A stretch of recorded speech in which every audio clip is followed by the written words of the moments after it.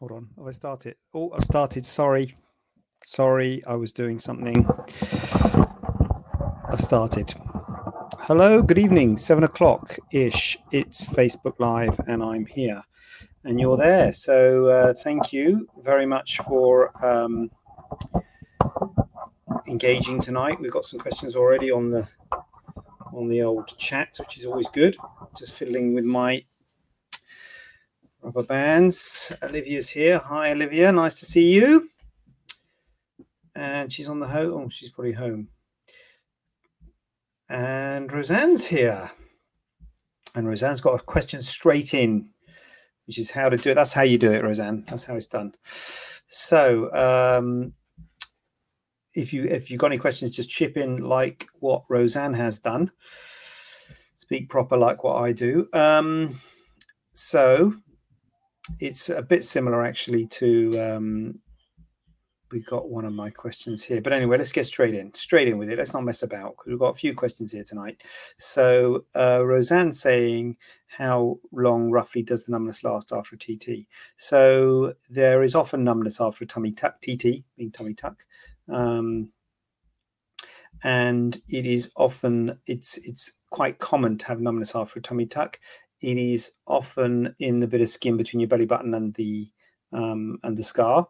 And what I normally say to people is that it's quite common to get it early on, and it usually settles. But if it is going to settle, it takes 9 to 12 months for it to settle. So it does take a long time to settle. You're looking at a year for the numbness to settle. Now, it's not normally a big problem. Most people aren't particularly affected by it. They often mention it, but they're not particularly affected by it. And people, as I say, often mention it early on, and then late on, I think two things happen. One, it gets better, and two, you start to sort of get used to it a bit. So I think a combination of the two means that it's not really a long-term problem. But if it is going to get better, it takes 9 to 12 months for it to get better. And the reason you have it is because you do quite a lot of undermining when you do a tummy tuck, and you release a lot of that skin flap in order to bring it down. And sometimes you might interrupt the nerve supply. Sometimes you might be cutting nerves. Sometimes you might be just pushing and pulling with them, and you can't really tell by looking whether because the nerves are just tiny nerves. They're not big nerves. So obviously, if you cut them, it's not going to come back to life. But if you just pushed and pulled them, they will come back to life. But when you push and pull a nerve, when you sort of manipulate a nerve, it takes about a year for it to come back to life. So that's why you don't know whether it's going to come back to life. But don't worry, it will. Hold on a minute. It will be all right. Wait a minute. Olivia's saying she can't hear. Don't do this to me, Olivia. Have I done something wrong? Right. So if you can't hear me, then I'll tell you what I'm going to do. I am going to do that. No. And say, can...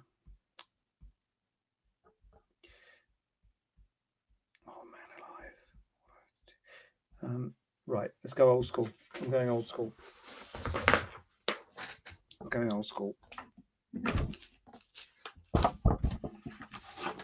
Oh, what's that?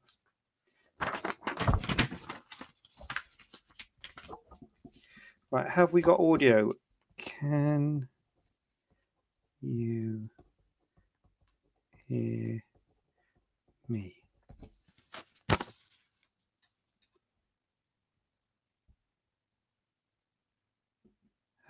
Have we got... Oh, I can hear you. Oh, hold on. People can hear me. Oh, maybe it's just you. It's just you, Olivia. That's it. That's a relief, but that's bad for you, Olivia. I don't know what's going on then. Oh, that's good. It's not me then. It's not me. Mic number one. 212. Don't have to answer that question again. Can't remember what I said now. Keep my story straight. Oh, is that plugged in all right? Is that... Hello? Right. Okay. So sorry, Olivia. Some people can hear me. So Helen can hear me. Roseanne can hear me. So yeah. So that's the thing about a tummy tuck. You often get numbness and things, but it usually comes back to life, and that runs nicely in with the other question I've got, which I've now. Here we go. Sensation and numbness in brachioplasty. At what point does it return? So similar. Sorry, it returns straight. So similar thing. To be honest, the thing that I've just said for tummy tuck is the same for pretty much any operation. It's particularly common with a tummy tuck because you do the undermining. Brachioplasty, you do less undermining, but you are closing under tension, so you are sort of pushing those nerves together. Brachioplasty is slightly different. For those who don't know what a brachioplasty is, it's an arm reduction. Too much skin on the arm, and then you sort of tighten the skin on the arm. Now there is a nerve that runs down the inner aspect of the arm that can be damaged when you do a brachioplasty, and it supplies a patch of skin on your forearm. Which way do I? Sorry, this is all reversed. Patch of skin on your forearm. Patch of skin here. And so sometimes that nerve can get damaged when you do a brachioplasty. So you can sometimes get paresthesia or funny feelings on your forearm, sort of past where the scar is. And it's a similar thing. It might be cut, it might be just bruised. If it's bruised, it takes about a year for it to come back. If it's cut, it doesn't come back, and you always have a bit of numbness or funny feelings on that bit of your forearm. But to be honest with you, this is like the tummy tuck. No one really ever has a big problem with it. It's not a major problem. Those sensory nerves, obviously there's sensory nerves which supply the sensation to the skin, and there's motor nerves which supply movement. Those sensory nerves are often nerves that we'll take if we need to do nerve grafts, if someone has a problem in an important area like their fingers, and we often take one of the nerves from the leg which supplies a bit of sensation on the outer aspect of the calf. We'll take that nerve and use it to graft into the hand if someone has problems with the sensation in their hand, because sensation in the hand is really important. People don't really notice a bit of sensory loss in their leg, and similarly in your arm, it's not normally a big a problem. It's something that's good to tell people beforehand so that they don't get annoyed if that happens, and that is a risk with a brachioplasty. You can get paresthesia in that bit of arm, but as I said, it's never normally a big problem. But it does take or it can take a year or so many months for it to come back to life. But after the first few months, everything feels a bit better and you get a bit more used to it, and it's a gradual thing. So it's not suddenly a year it all comes back. It's a gradual thing. It's a gradual thing. Look at that. It is rocking off. I'm losing control here. How long? Oh, I've done that. Have I? Oh, yeah. How long off tummy tuck? Hi, JJ. Hello. I can't hear you. Can everybody else hear? I can hear you. I can hear you fine. X and thanks you. You're very welcome, Roseanne. And then Rosie is in. Can someone with a BMI of 40 have a tummy tuck? So that's an interesting one, Rosie. So the thing about BMI, there's sort of, I would say, I'm going to come out there, Rosie, and I'm going to say 40 is too high, in my view. It's all relative, and there's no law about it. But for me, 40 is too high, Rosie, and I think you have got a very high risk of getting a complication if you have a tummy tuck with a BMI of 40. When we talk about BMI and tummy tuck, the number that most people talk about is 30. And the reason for that is that there has been studies where they looked at BMI of 30 and they say, look, if your BMI is less than 30, you've got less risk of complications than if your BMI is above 30. Having said that, I have done tummy tucks on people who BMI are above 30 because they have lost a lot of weight and they were never going to get to 30. So some people, that is an unrealistic goal. If you have been very overweight, it's an unrealistic goal to get to 30. But I think 40 is too high, personally. But everything's on a case-by-case basis. And I think your chances of wound healing, your chances of complications like DVTs, PEs, chest infections, pneumonias, all sorts of things, it's just going to be higher. And for me, I'm like, I think it probably wouldn't be worth the risk. But what I do, if someone can, I understand that people have often had a massive weight loss and have dropped their, have had a much higher BMI and then dropped it to a low point. So I think it is not unreasonable to do tummy tucks on people who have BMIs higher than 30 on a case-by-case basis. And we would take on board how much weight they've lost, how much weight they want to lose. So certainly if you want to lose more weight, so that's the first thing I'd say to you. Look, are you happy with your BMI? Because you might say, look, I'm not happy, but I find it really hard to exercise and what have you with this apron. And I totally understand that. But I'd say to you, look, you need to get that BMI down to get a better result. I don't know how, and I understand that it is more difficult when you've got the apron. But that the first thing is get it down to where you're comfortable with. The problem comes if you say, look, I'm happy with my BMI 40, I don't want to reduce it, or so you want to get your BMI to where you're happy and you're comfortable. The problems come when people say, well, look, I'm happy and comfortable at this BMI and it's still, over 30. So that's when we have to have a discussion and weigh up the pros and cons. So, I think it's a dubious one, but I'm going to come out there and say 40 is a bit high. But, case by case, I think, you can still do it over 30, but I think 40 is too high. And I think the reason I'm saying that is for your benefit, because you've got a very good risk of a complication, and the complications can be big. A tummy tuck is a big operation and you can have significant complications. So I think that is something to consider. So Olivia says, wait, I can't hear anything. Elaine says, hi Elaine, long time no see. What's up? What are you doing? I'll have to look at your profile. Hope you're doing well. Olivia's going to cry the 1 week I'm here and everything malfunctioning. Okay. Elaine, how often should you have a checkup after having a mole removed that was malignant? Good one. So it depends, Elaine, on the type of mole. So there are different types of mole. There are different types of malignant moles, I guess. Broadly speaking, there's 3 types, I suppose. There's melanoma, there's BCC and SCC, basal cell carcinoma and squamous cell carcinoma. And we can probably divide it further just into 2 types, melanoma and non-melanoma, really. There's non-melanoma skin cancer and melanoma skin cancer. Melanoma skin cancer is worse than non-melanoma skin cancer. Melanoma skin cancer is a melanoma is a brown mole that goes bad. A BCC or an SCC is usually a more of a fleshy coloured lesion. They're skin colored, they're red, they're often itchy, they bleed, they don't look like moles so much, and they're less of a worry than a melanoma. So often certainly with a BCC, maybe less so with an SCC, once it's removed, it's cured. So a BCC, basal cell carcinoma, you don't really need any follow-up once it's completely, you send it off histology, check it under microscope, it's completely excised, that's it, you're cured, you don't need any follow-up. An SCC can spread, so as an SCC is a bit more of a worry, so you might, this is all not written in stone and it depends, and there's certainly in the NHS there's guidelines and things, but you might be followed up for a couple of years, 2 or 3 years for an SCC. For a melanoma, so it's melanoma. Okay, right. Okay, good. There you go. She said it's melanoma. For a melanoma, again, it depends on how the thickness of the melanoma. So there's different thicknesses of melanoma depending on how high risk they are. So a thin melanoma is less, obviously, like less than a millimeter thick will be less of a risk. And there's also melanoma in situ, which is even less of a risk. And then thicker melanomas are actually more of a risk. But broadly speaking, it's the sort of benchmark is like 10 years. 10 years is sort of normal follow-up for a melanoma.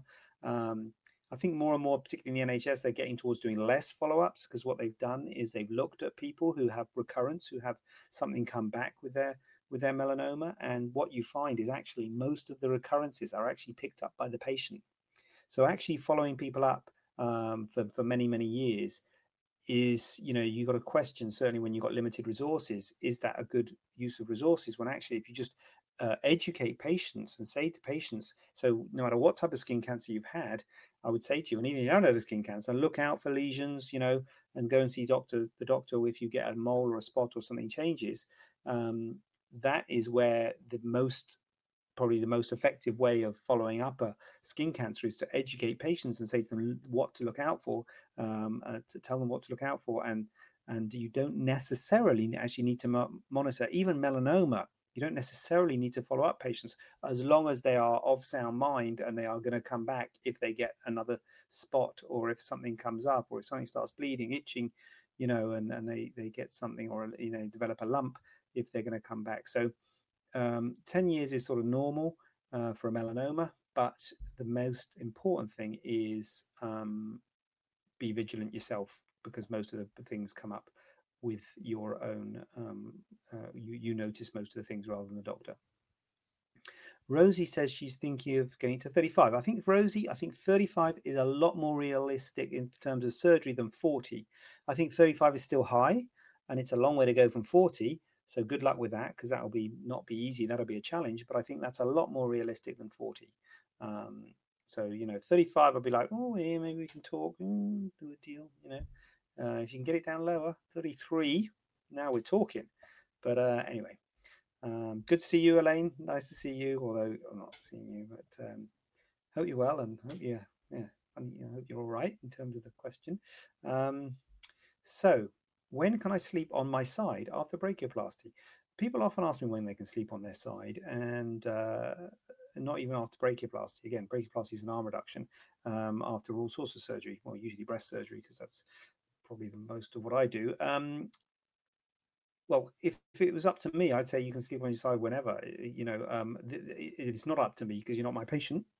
So you've had I would always say talk to your surgeon, and if your surgeon said you shouldn't sleep on your side, which presumably they have, because that's because you're asking the question, when should I sleep on my side? Do what they say. But if it's up to me, I don't tell people not to sleep on their side to start off with. So you could have slept on your side from the start, and I normally say that from my view of sleeping sleeping well is more important than worrying about. Well, I don't know what they'd be worried about sleeping on your side with the brachioplasty, but anyway, whatever they're worried about. Yeah. So yeah, talk to your surgeon, but I would I don't tell people not to sleep on their side.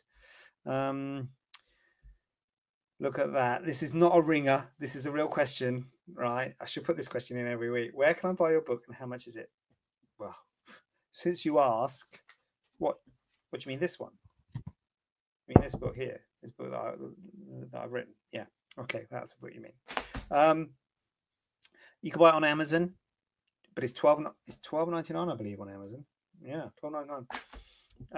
It's $12.99 on Amazon, but I give it away because I don't really rely on the proceeds, fortunately, of my book, and I'm not trying to do it for a business and for a venture. So you get it from neveracceptolivefromstrangers.com.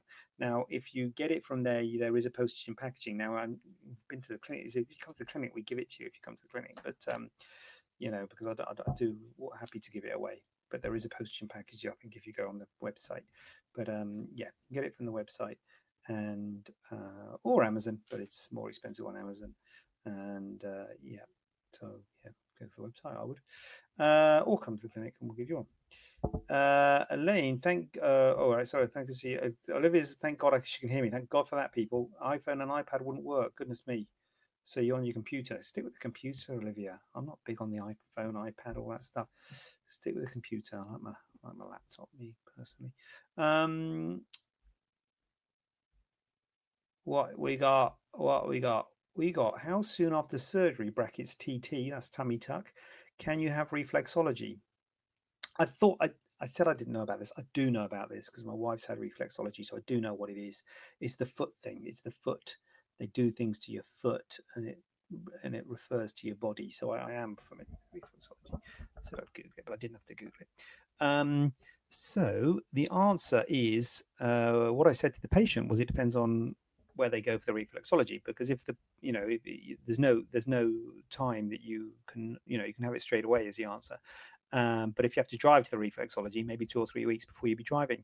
Now, in this situation, the patient has said that the reflexology person comes to their house.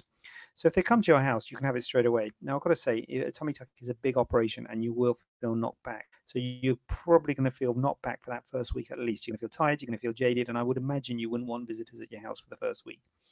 If you feel that it does you great help, then you can have it in that first week. You'll probably be in bed and a bit bent over. But I would say, give it that first week. You'll probably feel a bit more mobile after the first week and a bit better in yourself. But in terms of the actual doing of it, because it's just, working on your foot, you can have it whenever. Great question, though. Do like that question. What's that, Olivia? Is that a smile? Yeah, I hope it's a smile, not gritted teeth. This is a good one. I like this one. How long should you keep a breast expander in? How long should you keep a breast expander in before exchange? Is there a time scale, and can it cause problems if kept in too long? Thanks. So what this is referring to is a breast expander. A breast expander is an implant that you put into the breast and you blow it up. So it has a reservoir which you can fill with fluid, and it usually has pretty much always has a port And the port is usually a remote port, so it's a little tube and a little button that you can feel under the skin, a bit like a gastric band, that you can put a needle in. It's got a self-sealing valve that you put a needle in and blow it up, or it's got an integral port, which is on the expander where you use a magnet and you locate it and you put a needle in, a similar sort of concept. It's a sort of membrane that you can put a needle in, and when you take the needle out, it seals itself, so you can blow it up. And it's usually used in breast reconstruction. So it's usually used in breast reconstruction because there's a lack of skin, and it's for a delayed breast reconstruction. So someone who's had a mastectomy, who has had the skin all removed and it had the breast removed, and so they've got no breast, and you want to create a breast, and if you want to create it with an implant, what you can do is, obviously you can't put a fully sized implant in underneath the skin because it'd be too tight. So you put an expandable implant in, you put it in flat, you blow it up a little bit, stretch the skin, leave it for a few months, then blow it up a bit more, and you gradually blow it up to stretch the skin. Now, there's two types of expander. There's a tissue expander, and there's an expandable prosthesis. So that's the first question that I'd have.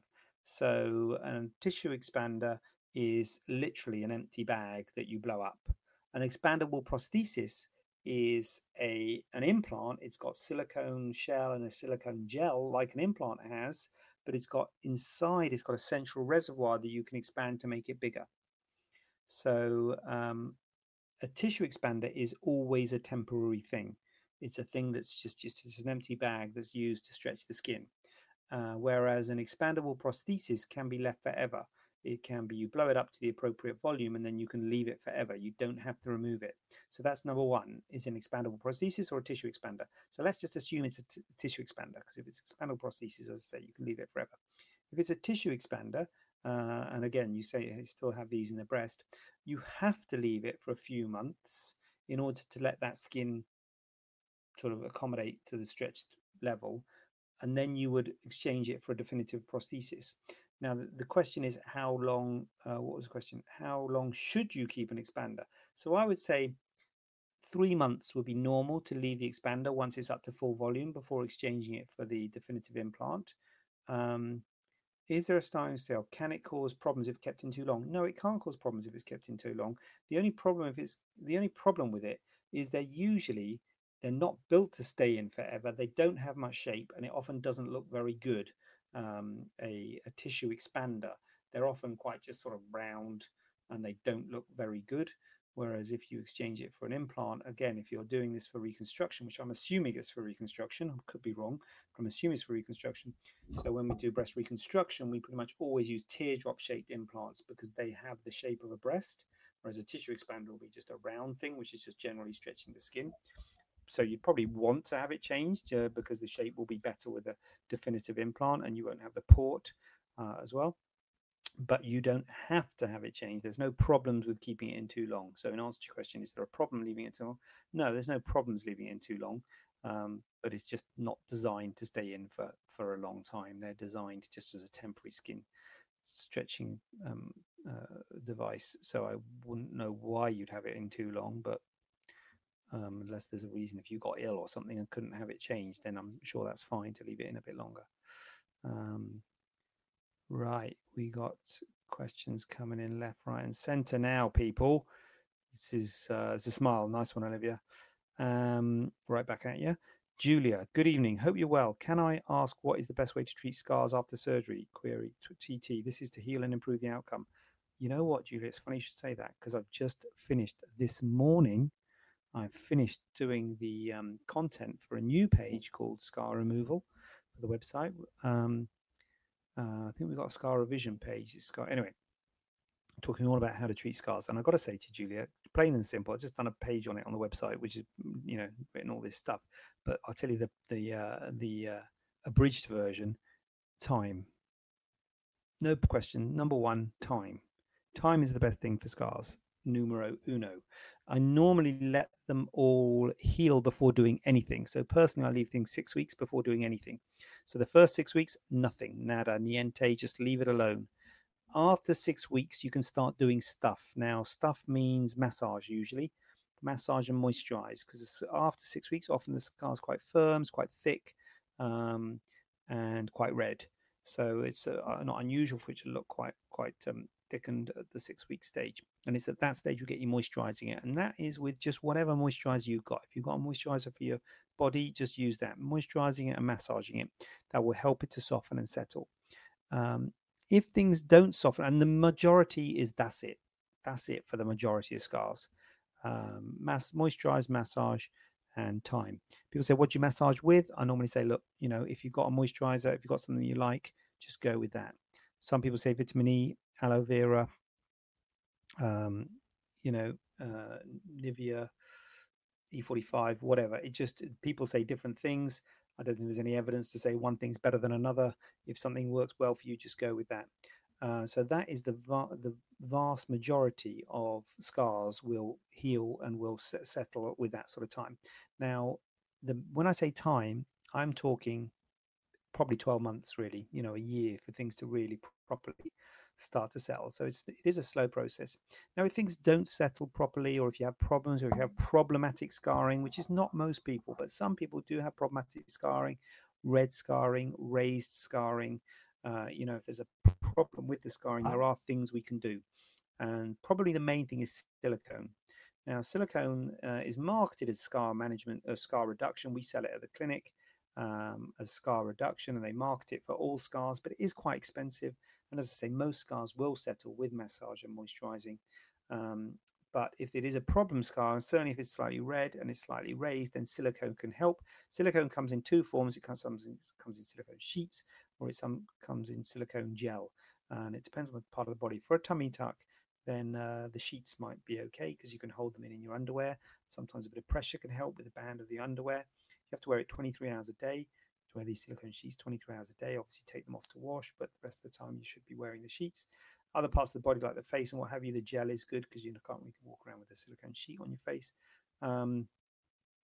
And then there are other things we can do to escalate it if things don't settle, things like steroid injections and what have you. But this is more for hypertrophic scars, keloid scars, which is more for certain skin types. Some people are more prone to keloid scars. If there's a problem with the healing, if it takes a long time to heal up, then you maybe get a hypertrophic scar, which will be a red raised scar, which will take longer to settle. So that is the thing for those. So Olivia says scar healing cream Contralubex. Olivia, what on this earth is Contralubex? I got no idea what Contralubex is. Julia says, what about silicone scar sheets? Yes, silicone scar sheets are good, but as I say, they are good for red raised. I'm googling Contralubex as we speak. Contralubex. Not cream. So yes, silicone sheets are good for raised scars. You can get is it Contractubex, is it? Yeah, Contractubex. Blimey O'Reilly. Here we go. This is good, isn't it? Googling it. Flipping heck. Contractubex. Treating scars successfully. Right. What is it?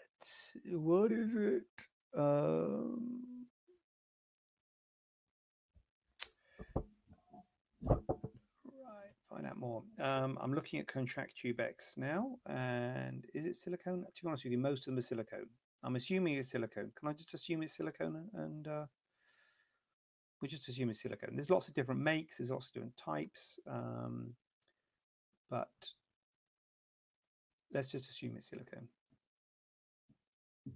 So yeah, the problem is that a lot of these things say they got great scars, and they show a picture of a scar that's been treated with the gel, but scars will settle whatever, So that's the thing. They say, look at this scar now. Look at it 6 months later after we've used Contractubex or Silderm or Kelacoat or whatever. Then it's time that heals most scars. So so there you go. Olivia got that in India after the eye bag removal. Okay, well, yeah, it looks like it's a silicone type thing. And as I say, and certainly eye bag scars settle so well. Very, very rare to get a bad eye bag scar. So, but yeah, no harm in using them. No harm in using them. They are expensive, the silicone gels, but there's no harm in using them. So it's fine